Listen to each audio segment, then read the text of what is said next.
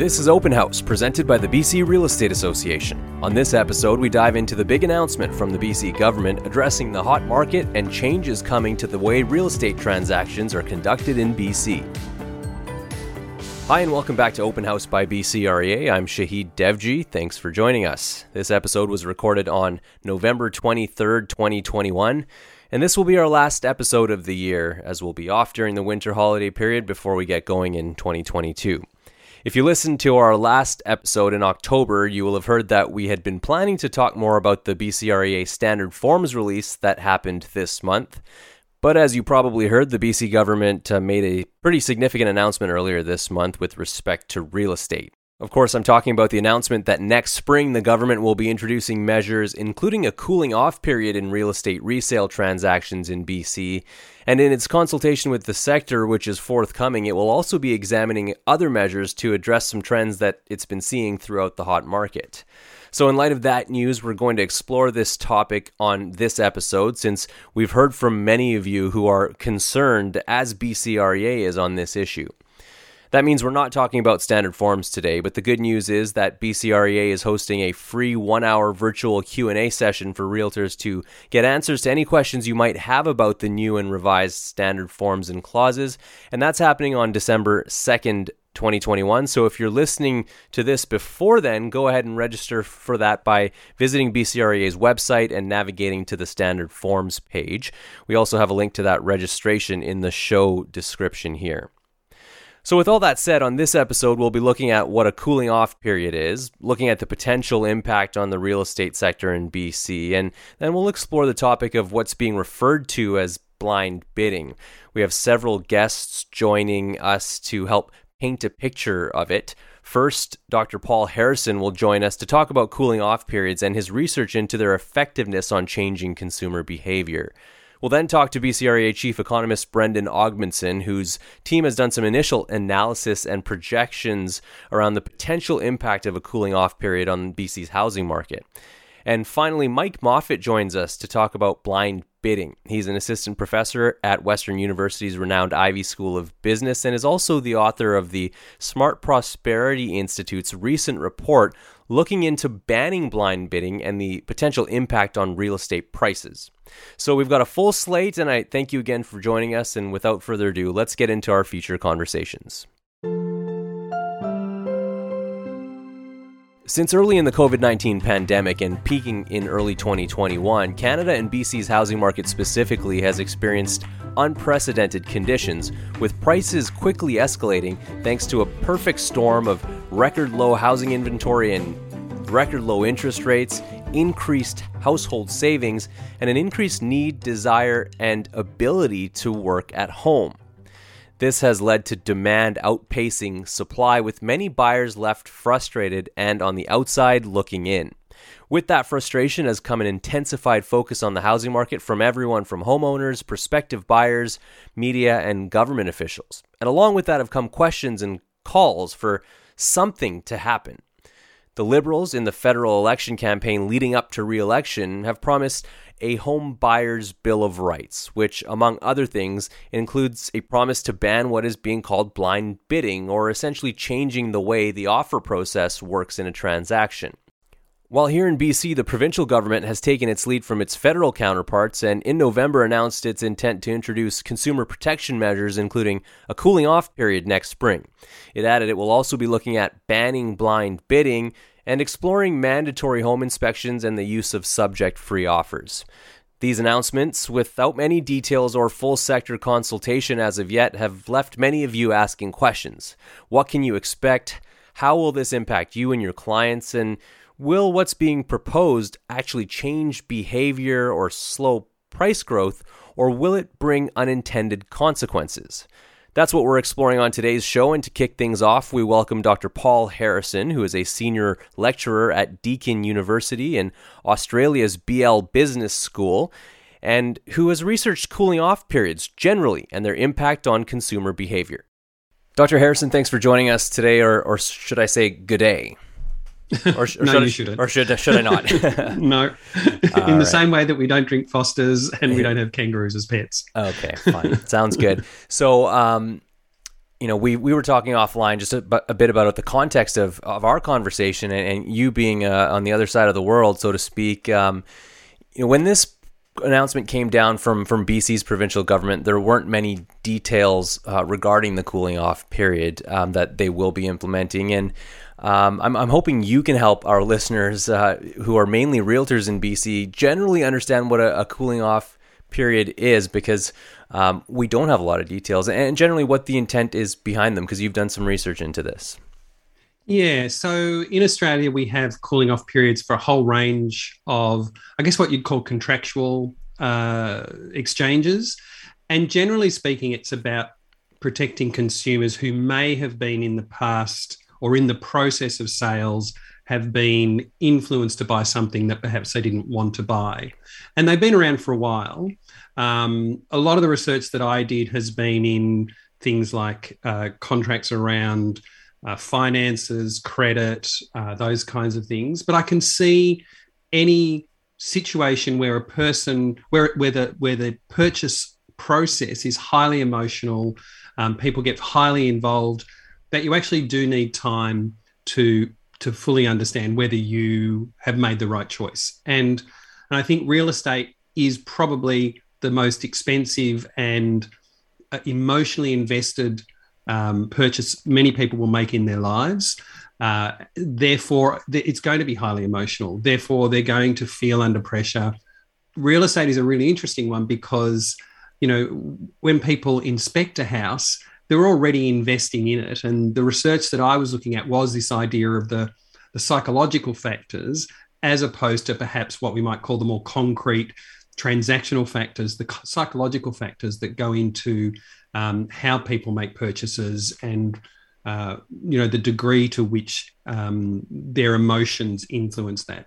Yeah, that's right. And you've been speaking about emotion, and certainly as we've seen over the past 18 months in our housing market here, in this type of market where there's a lot of pressure on buyers, some buyers have felt like they've needed to make decisions emotionally and not necessarily, with due process. And that's certainly some reasoning behind something like a cooling off period. But thank you for the explanation generally. And now that we have a baseline, you talked about the research you've done, partly into the effectiveness of cooling off periods, but then of course other ways to address that. Can you talk a little bit about the research and specifically what you found around the effectiveness of cooling off periods on kind of changing consumer behavior? We have this bias towards once we own something or once we feel like we own something, we find we actually put more value on it.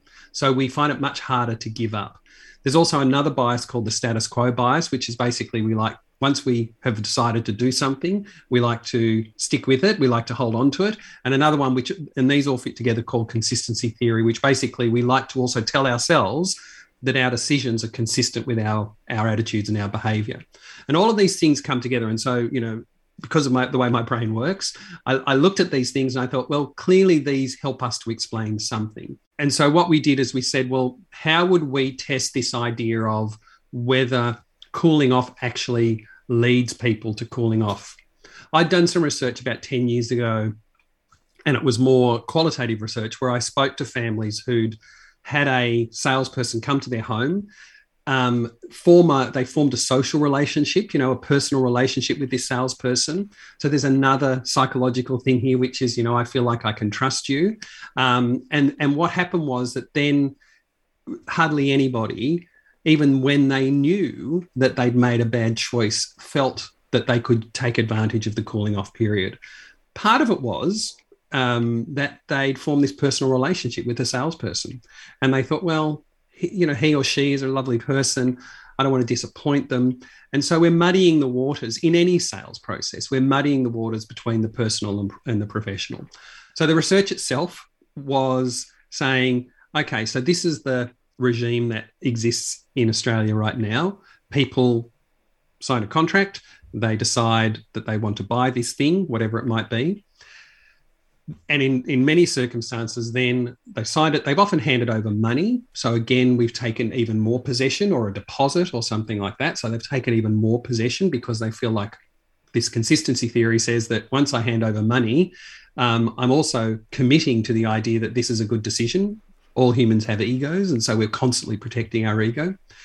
Does cooling off work? And Josh Newton, who's a professor at Deakin, and we kind of said, well, let's see if we can devise an experiment that tests whether cooling off works in a small context, or alternatively, is there an alternative way? And I'm happy to talk about that in a moment. Mm-hmm. I guess the bottom line was, and I'm happy to talk even about the experiment, was that across the board, what we found was even for small purchases, cooling off doesn't work. For the most part, at a statistically significant level, all of the people who are in our study didn't really take advantage of the cooling off period, even when they knew that they might miss out on, or they might have made a bad decision. And so that was tested. And then we the second part of the experiment was then, well, what's an alternative way? And, I'm more than happy to go into that as well. Right. Yeah, we will get into that. Before we do, I just wanted to speak to some of the reasoning that you gave there. I found it interesting that you talked about relationships, and the realtor client relationship is such a big part of a real estate transaction. So I can see how that can play a factor in not necessarily wanting to renege on a contract. I think another factor here in a real estate transaction is the relationship between the purchaser and the house and the property that they're buying, right? And so, despite, and of course, this is just my opinion and not based in research or science, but, despite there being a better deal on the table somewhere else, if it's the first contract you sign and you have this emotional connection to a house, you might not take the better deal, right? I think that's exactly right. And I do, again, a sample of one, me. I remember when my partner and I walked into the house that we currently live in 20 years ago, and I'm a really bad real estate agent's customer. I buy something and I stick with it. But one of the things was that the heater was on, and it was the middle of winter, and it was like, this is where I want to live. And I think that's the thing, is that even me, who does research in this area, still can be affected by all of these biases. Right. And so what I'm hearing is that it's not a slam dunk, to borrow a sports term, that a cooling off period will change behavior just because there is the option to. And you talked about exploring alternative methods and instead of a cooling off period. And so what I was reading is that's an opt-in clause. Can you tell me more about that? The opt-in clause, or the opt-in concept, or the opt-in clause, is basically that you give people an opportunity to basically a second time say, yes, this is what I want, but before they take ownership. So it works in two parts. It requires psychological resources to make a decision. So asking them to sign something when they're emotionally engaged with it means that they're probably not making what you might call a rational decision. It's mostly emotional. And we know from all the research that's being done on human behavior that nearly all our decisions are emotional. It's only the decisions that require very small calculations that become rational, where we use this kind of big, heavy prefrontal cortex, the part of the brain that does the thinking. And it's hard for people to hear that. It's hard. I talk to regulators and legislators and politicians, and I say, the bottom line is that most of your decision making is emotional, and then you have this rational part of your brain that comes along and says you've made the right decision. So the opt-in clause gives people time. So what we kind of suggested and what we wanted to test was, how do we remove those biases, the consistency bias, the endowment effect? How do we remove that at least a little bit? And this is, again, the thing with human behavior. You can't make things perfect. So you say, how do we remove some of that? What we do is that we say, when you sign a contract, you don't own the product just yet. And then you've got a period of time, sometimes 24, 48, sometimes 72 hours, where you then have to confirm that. So you're not saying I have to withdraw from it, because there's another interesting kind of principle in psychology, which is that this idea that once I actually, even if I agree with something, if I accept the context of a conversation, I have to undo that. It's not like every conversation is equally weighted. It basically means if I agree with you, for me to disagree with you requires huge resources, and me to say I'm a bad decision maker if I start to disagree. So the whole idea is you're given the opportunity to say, I'm interested, whatever it is, the product's taken off the market for a period of time, and then the customer opts in or confirms that agreement sometime later after first signing the agreement, but they don't hand over any money. They don't take possession. They don't, as much as possible, you remove that emotional connection. There's two parts to that as well. The critical bit is that it's up to the consumer to opt in. It's not up to the vendor or the salesperson to contact them and say, hey, do you still want to opt in? Because again, there's an element of pressure there. Now that takes, to some degree, it takes off that opportunity for the magic of sales for people to go, I'm really good at sales. I can get a person to buy it.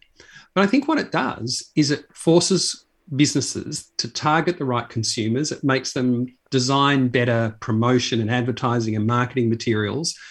The process becomes more honest because it's saying, I acknowledge that I have all sorts of emotional / psychological power. And it doesn't rely on high pressure sales techniques to get people to buy things. And I don't know what it's like in Canada, but, real estate has a pretty poor reputation in Australia. And I just think, if you're in real estate, I know people who are realtors.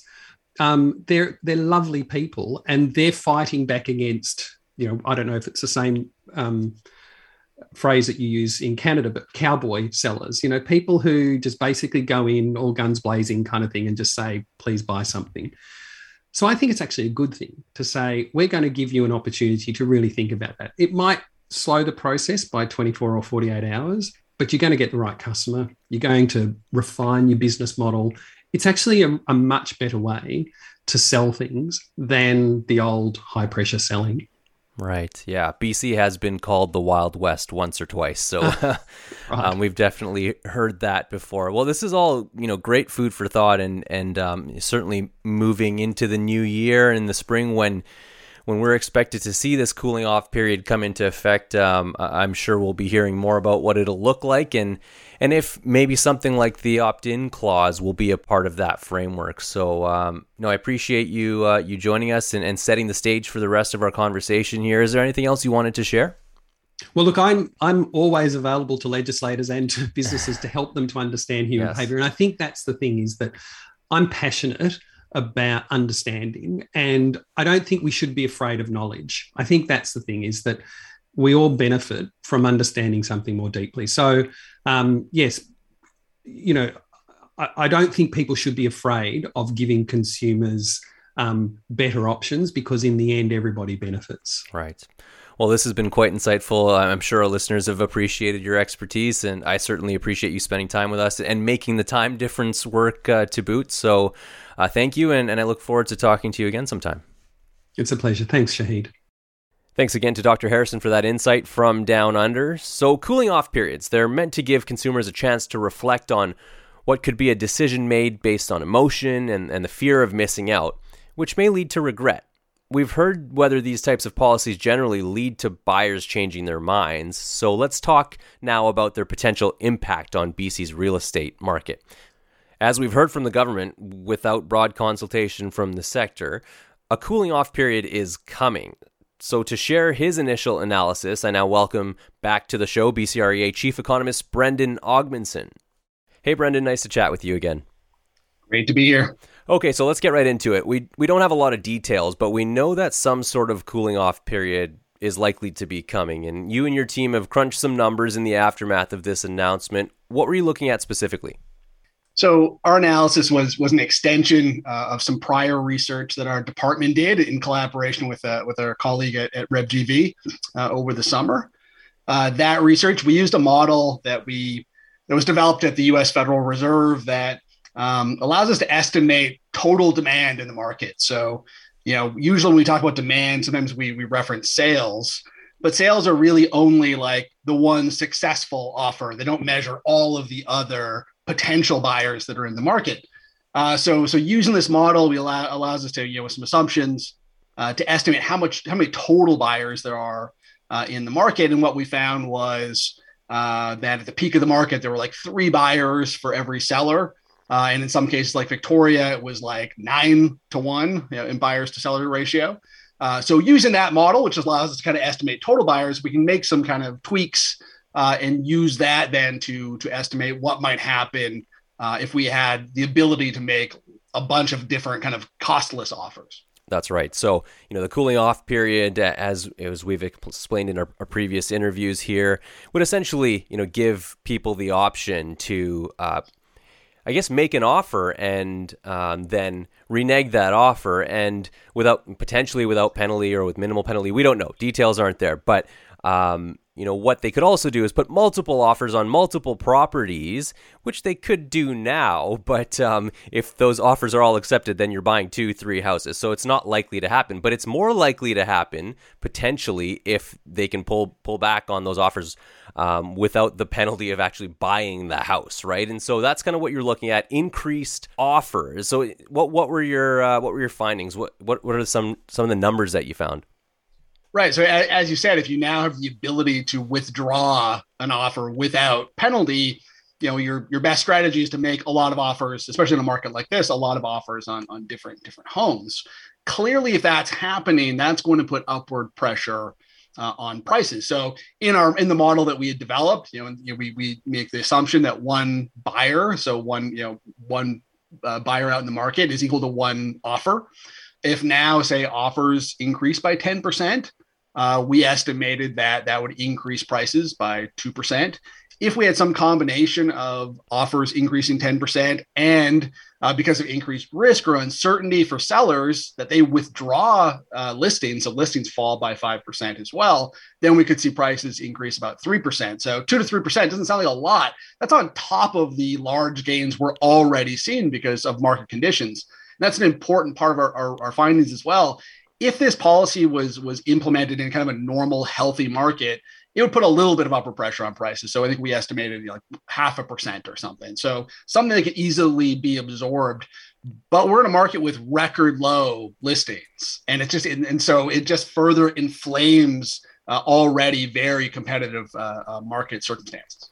Yeah, that's right. And you're kind of looking at, a situation where demand would increase. A buyer is putting in more than one offer and in a fairly conservative at, a 10% increase, right? Well, it's sort of like the demand hasn't changed, as the ability, it's sort of been amplified, yeah. Right? So you still have one buyer, but now they can make 3 or 4 costless offers. Yeah, and I can probably guess your answer here, but like, how important is it for government to look at these types of unintended consequences and sort of the economic side of things and the impact on the market when creating a policy like this? Is there a way to kind of predict these unintended outcomes? Like, you've done it here in this case, but what are the other unintended outcomes? And is it easy to predict and look at in terms of the analysis? Right. Like, most importantly, like, anytime policy decisions are being made, there should be robust consultation, so that these unintended consequences come to light before they become actual consequences, right? So, in this case, best thing to do is consult with the people who deal with these issues every single day, and that's realtors. So, for these types of policy decisions, yes, talk to economists, talk to other analysts in the market, but talk to realtors. Realtors deal with all of these issues all the time and know all the nuances. So that's sort of the most important part. We're talking about this particular set of policies. Consult with the people who do this every day. Yeah, that's right. So this intervention is focused, specifically on changing consumer behavior within a real estate transaction, right? Giving them time to withdraw their offer, and by extension, slowing that price growth that results from these offers that are very competitive and often maybe too high or whatever, done in haste emotionally, is what we've talked about with our previous guest. But as you've pointed out, that could also come with these negative consequences. So what else should government be looking at if it wants to decrease the acceleration of prices, if what they're looking at does come with these negative consequences? So, all of these issues that we're seeing in the market are just symptoms of extremely low supply. We're at a level of listings that we've never is at a historical low. We've never seen listings this low. And yes, we had record-setting demand earlier in the year, but that demand was hitting the market with a very low level of listings. So, at BCREA, we've been talking about increasing supply for a really long time, and recognizing that demand can change very quickly, but supply is fixed in the short run. So to get ahead of that problem, and the problem we're facing, we should have been aggressively expanding housing supply like 5 to 10 years ago. Instead, we've tried to dampen demand with over a dozen provincial and federal policies, which have had at best short-term impacts. So unfortunately, there's no policy lever to pull to get people to list their homes. Usually rising prices are a pretty good incentive for people to sell their homes in kind of good economic conditions. But it's just not happening at nearly the rate we need to see. So we're at a level of active listings of total inventory that's going to take probably multiple years to fix, to get back to normal levels. The best thing we can do then is not further delay or further exacerbate the supply problem by not moving now and expanding the housing stock quickly. We need to build more housing, provide people with more choice so that they can sell their homes. They're not feeling like, well, I would sell my home, but where am I going to go? We need to expand choice, and the only way we can do that is to really build as much as we can, find whatever policies we can to get supply to the market a little faster. Right. Well, Vancouver is, and in the Lower Mainland and BC generally, has been a hotbed in terms of people wanting to live here, and demand is always here. And like you're saying, one way to satisfy, and the best way to satisfy demand is supply. So we'll see what happens in terms of these specific measures that have been announced as we enter the new year and get more details about them. And I'm sure as we get more details, we'll be looking to you for your analysis once again. So thanks again for joining us, and I'm sure we'll talk again soon. Thank you. Anytime. As always, great insight and analysis from Brendan. And as we've heard, a cooling off period seemingly addresses one specific issue of public protection in favor of the buyers. But with factors influencing the real estate market being so intricate and nuanced, without careful consideration, there may be unintended consequences that have negative impacts on the market and both buyers and sellers. And that's not only true with cooling off periods, but also with other market interventions that may be identified as ways to protect the consumer in one way, in the case of cooling off periods, as we've heard, by maybe taking the emotion out of a decision, and in another when it comes to banning blind bidding by slowing price growth. Joining us now to talk about a potential ban on blind bidding, I'd like to welcome Mike Moffat to the show. He's a professor at the Ivey School of Business at Western University, and he recently authored a report commissioned by the Canadian Real Estate Association and published by the Smart Prosperity Institute, exploring whether blind bidding and banning blind bidding will slow real estate price growth. Hi, Mike. Thanks for joining me. Oh, thank you for having me. All right, so to start, why don't you tell us a little bit about the report that you've done for the Smart Prosperity Institute and the Canadian Real Estate Association, and really what you were looking to do, what you were looking into, and then we can get into specifics. Yeah, so we, with generous support from the Canadian Real Estate Association, we simply wanted to answer the question, what impact would banning blind bidding have on home prices? So we don't look at, there's a lot of, reasons that you might be sort of for or against a ban, and we don't take a position on that. We just treated this as sort of an empirical question that we know, we've heard federally, the Liberals talk about potentially banning it. We're hearing this at provincial levels as well, and it's usually justified on the grounds of price. But I've never heard a politician give evidence towards this claim that sort of just think it's going to happen. Okay, if we ban this, it's going to lead to lower prices. And we wanted to know simply, what is the evidence? Would banning blind bidding lead to lower prices?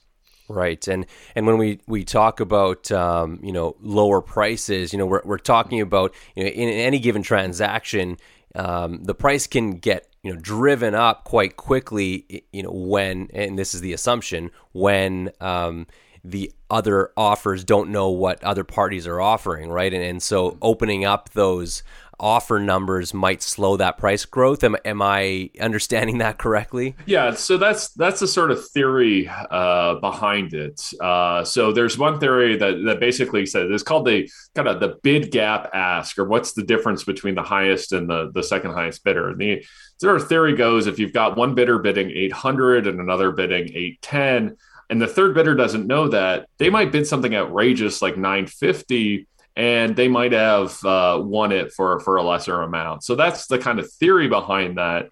And naturally, sort of people have arguments on the other side, or arguments against that, saying, well, okay, yes, maybe if this is open, that third bidder would have bid 820, but then that first bidder would have come along and raised their bid to 840 or 850. So, you've got arguments on sort of both sides, and you've got this sort of third argument that goes, none of this really matters. It's all sort of it's all driven by supply and demand, and whether or not you open this or don't open this, it doesn't make a difference. So, there's a bunch of theories on all sides, and we wanted to say, okay, everybody's got their opinion about this, but what does the actual data and evidence show? All right, so why don't we get into that? What, in terms of data and evidence, what did you look at? Yeah, so basically we did this sort of a meta study, or sort of study of studies. So we basically looked at different either real estate markets or vacant land markets across Canada or across the world, and seeing what reports have come out in the last, peer-reviewed reports have come out in the last 30 to 35 years. And unfortunately, we could only find 8. We could only find 8 peer-reviewed studies that looked at this. And they all basically had the same methodology. So, for instance, one of these reports looked at a set of condos in New Jersey in the early 1990s. And some of the condos were sold via a sort of open auction type process. Think of kind of like an in-person auction where everything is just sort of very transparent. And some of them were sold just by sort of standard, blind bidding or whatever you want to call it process. So right. We found 8 of these reports globally that, looked at basically apples to apples type comparisons, try to make it sort of any, make any sort of adjustments if there were any sort of slight differences, but compare them. And we found 6 reports that actually suggest that having an open process leads to higher prices. So the exact opposite. So we looked at, there were real estate sales in Ireland, some in New Zealand, a report in Australia, a report on vacant land or empty land in Singapore. So we found 6 of the 8 studies said that actually opening things up would lead to higher prices. But we did find 2 older American studies that said actually having a blind process leads to higher prices. So it's not, it's not conclusive. It is only 8 studies. But one difference between the two is that the 2 that we did find that suggest banning blind bidding would lead to higher prices, or banning blind bidding would lead to lower prices. Both of those were looking at fairly cold real estate markets. Right. So, which is not the case that we have in Ontario or BC or anywhere else. So there seems to be, if we're trying to align this, to say, actually, you know what, that opening this up and having a very transparent process actually makes prices higher. And it makes it higher because of typical sort of auction type frenzy, right? Anybody who's go to an in-person auction, or anybody who's ever tried to buy something on eBay, you see those prices in real time go up and up and up and up. And you're like, wow, okay, this must be worth a lot. There's so much sort of demand out there. So actually adding a layer of transparency in a hot market can actually cause auction frenzy and lead to prices being higher than they otherwise would. And frankly, that was not something I was expecting to find when we started this research. If I had to bet $20 on this, I would have guessed that we would have found that it really doesn't make a difference one way or another. Turns out that might not be the case. And in fact, opening things up could in fact lead to even higher prices when a market is as hot as British Columbia or Ontario's is right now.